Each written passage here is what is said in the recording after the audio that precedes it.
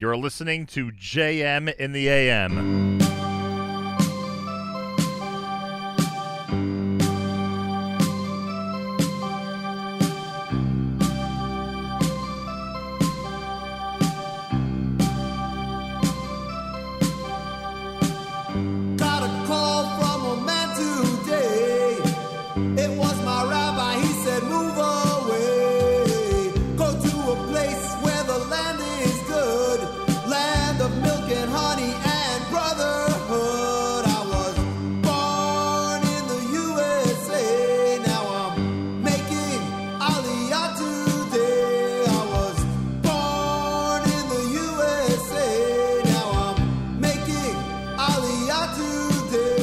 Well, JM and the AM traditionalists are thrilled because Rabbi Fass's theme song has been reinstated.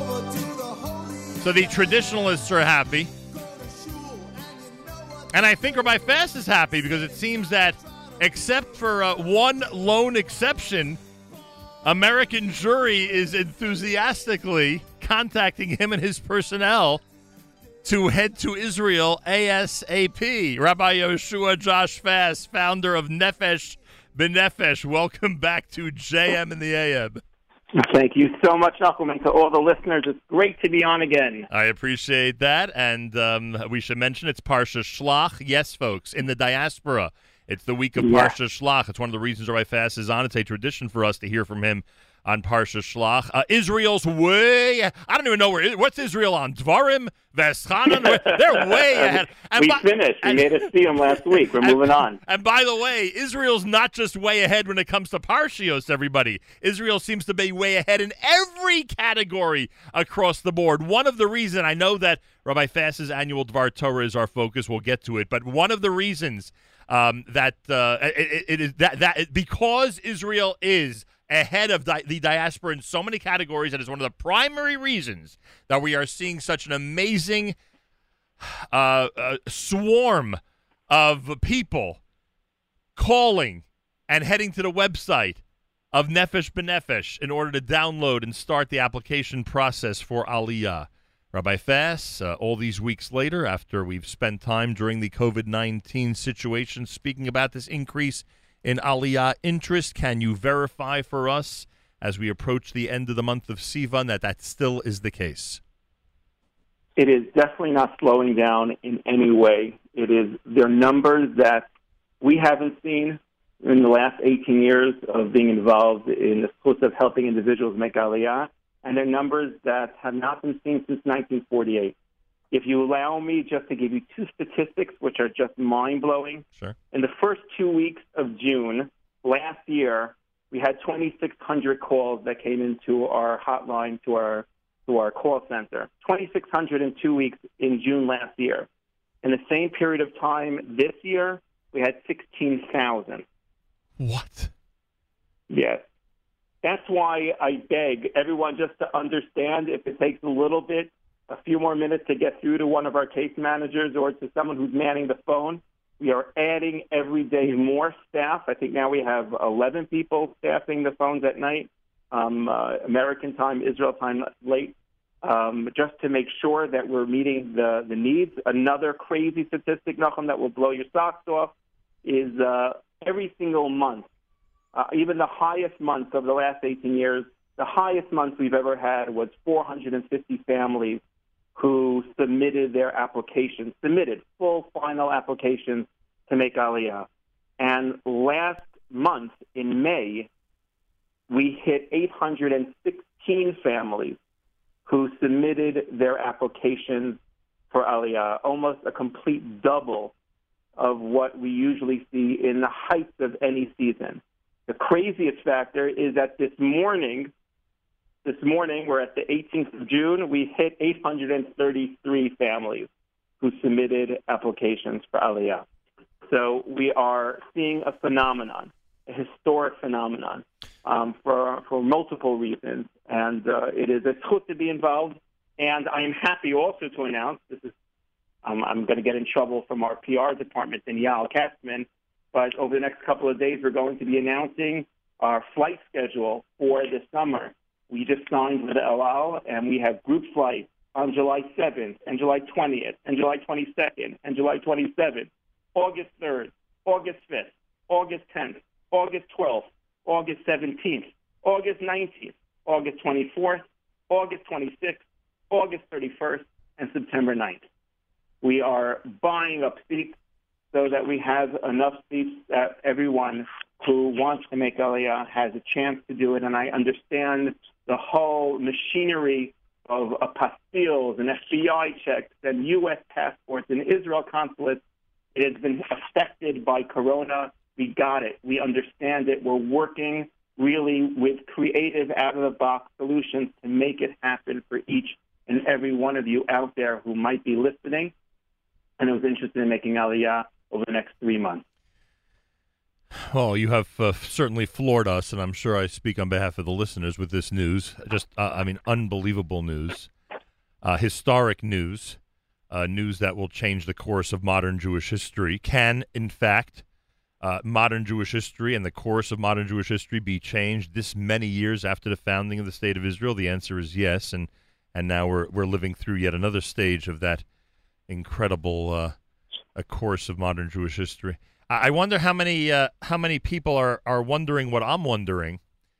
Yes, you have a seat on the plane. 16,000 who've called the call center. How's it possible I wasn't among them? And I bet a lot of people listening right now are thinking the same thing. 16,000. How is it possible that I'm not meaning meaning I'm quoting the listeners, that I was not among those who was expressing interest in moving to Israel. Just amazing. Okay, Rabbi Fass. I'm so speechless you can't imagine.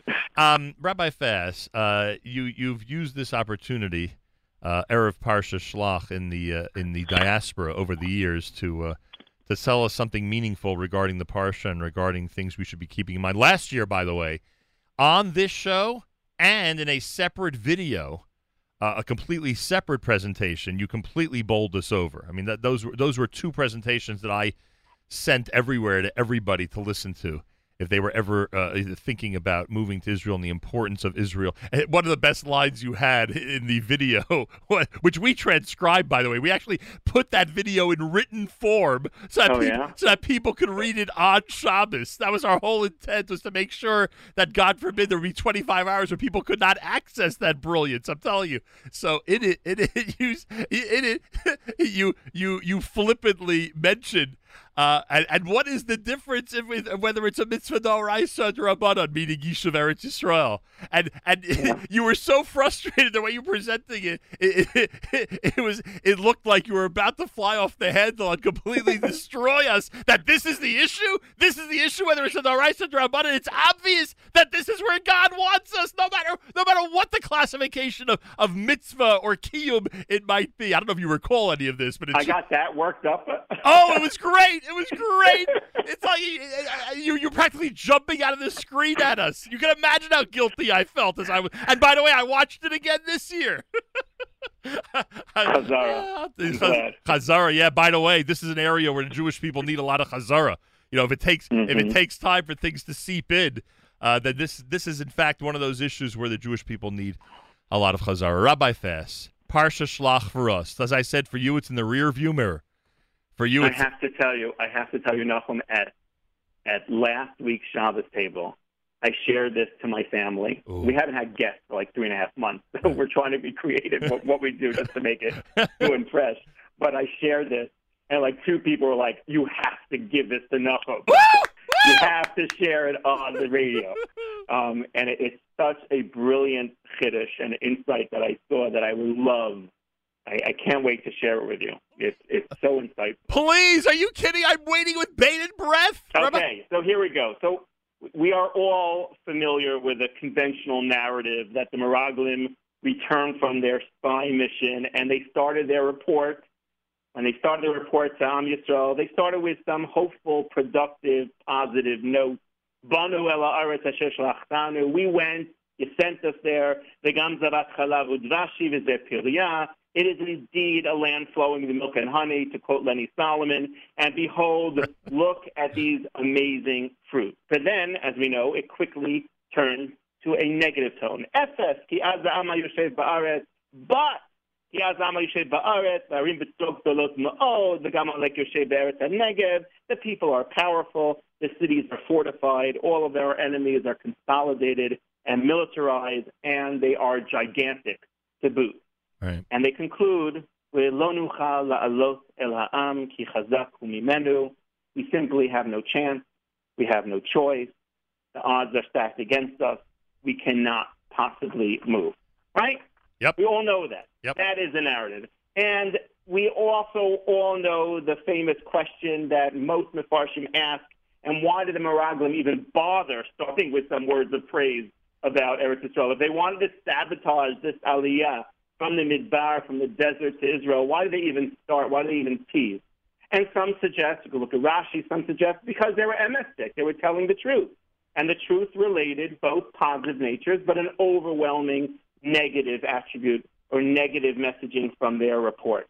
Or some even suggest that it was some kind of emotional manipulation, that they were drawing the people into some positive news and then dropping the mic and saying, Right. you know what, it can't be done. Right. But last Shabbos, I read this stunning Chiddush from the Binyan Shlomo, of Shlomo HaKolm from Vilna, and he quotes it in the name of his father, Yisrael Moshe. Now, for all those who don't know the Binyan Shlomo died in 1905, the last 40 years of his life. He was a chief rav of Vilna. Two famous stories about the Binyan Shlomo. When he was 16 years old, he was quite sick, and the doctors told him that he learned so intensely that he should stop learning Torah because it was affecting his heart. And he refused. He said, this is my life source, this is my oxygen. He became such a gadol b'Torah that the Chafetz Chaim went to get his hastama, his approbation for his magnum opus, the Mishnah Brura. He wanted to get the Binyan Shlomo to sign off on the Mishnah Brura. The Binyan Shlomo quotes his father with such an amazing insight. He said it's not that the Meraglim started their report on a positive note, that which went quickly south, but rather from the get-go, they were negative. He explains that the fact that they described Israel as the Gam Zavat Chalav Udvashi, the fact that they said it's also a land of milk and honey. He doesn't read Gam, as you would see in the art scroll Chumash, as indeed, but he reads Gam as literal, also. Right. The spies came back and said, you know what, the land of Israel is also the Gam, just like Egypt. It's beautiful, it's robust, it's flourishing, it's bountiful. But the fact that the Meraglim compared Israel with another country, the fact that they started the words of describing Israel as the Gam, set the very tone and tenor of negativity that was the undercurrent of their entire sinful report. Their report never started on a positive note. Binyan Shlomo said it started with the words of the Gam. It's also. And the lessons from this approach are so insightful. And I think couldn't be truer today. We're experiencing, as we just said, aliyah interest and aliyah numbers and applications that I've never seen in the last 18 years of doing this Avodas Kodesh. And I don't think the state of Israel, empirically, has seen these numbers as well. But we have to be very careful and mindful that we're communicating the right message and not the wrong message of that Israel is also a Gam. I've seen a lot of passionate, impactful messages over the last 2 to 3 weeks. And starting or weaving in with a message of America has been really good to us, but Israel also can be good. Israel's not an also. Israel is our nation's destiny. Israel is the ultimate destiny. Israel's not a Gam. And we're developing this at the Shabbos table that I think the Binyan Shlomo also gives us a beautiful psychological insight, an incredible lesson, that if you approach any ideal, any ultimate choice, any lechatchila in life, if you approach it as a Gam, it will soon, quickly turn to Efes. But you look at the negatives, you look at the justifications, you look at the excuses, you look at the reasons why not. But if you look at al-Chatchila as al-Chatchila, and if you look at it as an ideal, then that can somehow dwarf the little challenges or the big challenges. I've mentioned many, many times on your incredible airways that we are living in historic times, miraculous times. We have, for some reason, the option of living in our homeland as v'holichenu komimiyut la'artzenu, upright, strong, out of choice. For all those who are contemplating Aliyah and those who are evaluating your options, let's please do it under the framework of Kalev and Yehoshua's report. Now pay attention to their report. And according to the Binyan Shlomo, it's stunning. Ha'aretz asher avarnu balatuoto tova ha'aretz ma'od ma'od. It's not a gam. It's not an also. It's on a different plane. It's on a different level. This is the place that Hashem wants us to be. And coincidentally, the last description also, Eretz Asher Hi Zavat Chalav Udvash. On this Parshat Shlach, during historic times, unprecedented times, may we all merit of actualizing the miracle of Kalev's words of Alo Na'aleh V'yorashnu Ota Ki Achol Nuchal. Let's surely ascend because we can do it. Absolutely incredible. And the Gam concept that you mentioned, how for so many decades, so many of us would compare how what has gone on in Chutz La'aretz, particularly in America, is being copied, is being duplicated in Israel, in so many areas of life. I believe that whole narrative is drifting away, and no longer are people saying, oh, they have it in Israel because they copy what they see in the West. I think that whole narrative is leaving us, and in fact, it is, and in fact, in Israel, in every area of life, they have become leaders and not followers, and even that aspect of Gam, I think, is one that has to be completely eliminated. Rabbi Fass, simply remarkable. Great words. I hope it spurs more and more people to add to that incredible number that you mentioned earlier, those who are pursuing Aliyah, those who know that it's the best place for their family, those who want to move and help change the course of modern Jewish history. Is it possible, after everything that happened in the 20th century with the State of Israel, is it possible that we in the 21st century can have this role? You would be the first to say absolutely yes. And by the way, one of our listeners points out on the app, I guess the only way to get to my granddaughter is to make Aliyah. Talk about the children leading them. It may be a time right now where the only way you're going to see your children or grandchildren live and in person is if you in fact make Aliyah to Israel. Not a small consideration in this whole picture. Remarkable time. Remarkable time. I can't thank you enough. It is always a pleasure, as you know. I smile from ear to ear the moment that I get to hear your voice. I don't even know how to react to that. That is one of the nicest things anybody's ever said. Thank you so much.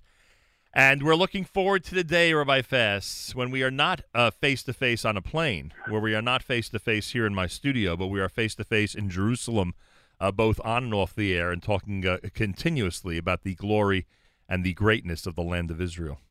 Can't wait to sit next to you in front of your mic in Yerushalayim, in Jerusalem, at your beautiful new studio. Bezrat Hashem, that's the dream. And I hope it's sooner rather than later. By the way, you know what they say, Rabbi Fass. I don't know if you've ever heard of the following expression: "Im tirtzu, ein zo agada." Have you ever heard that expression, Rabbi Fass? No, I have to write that down.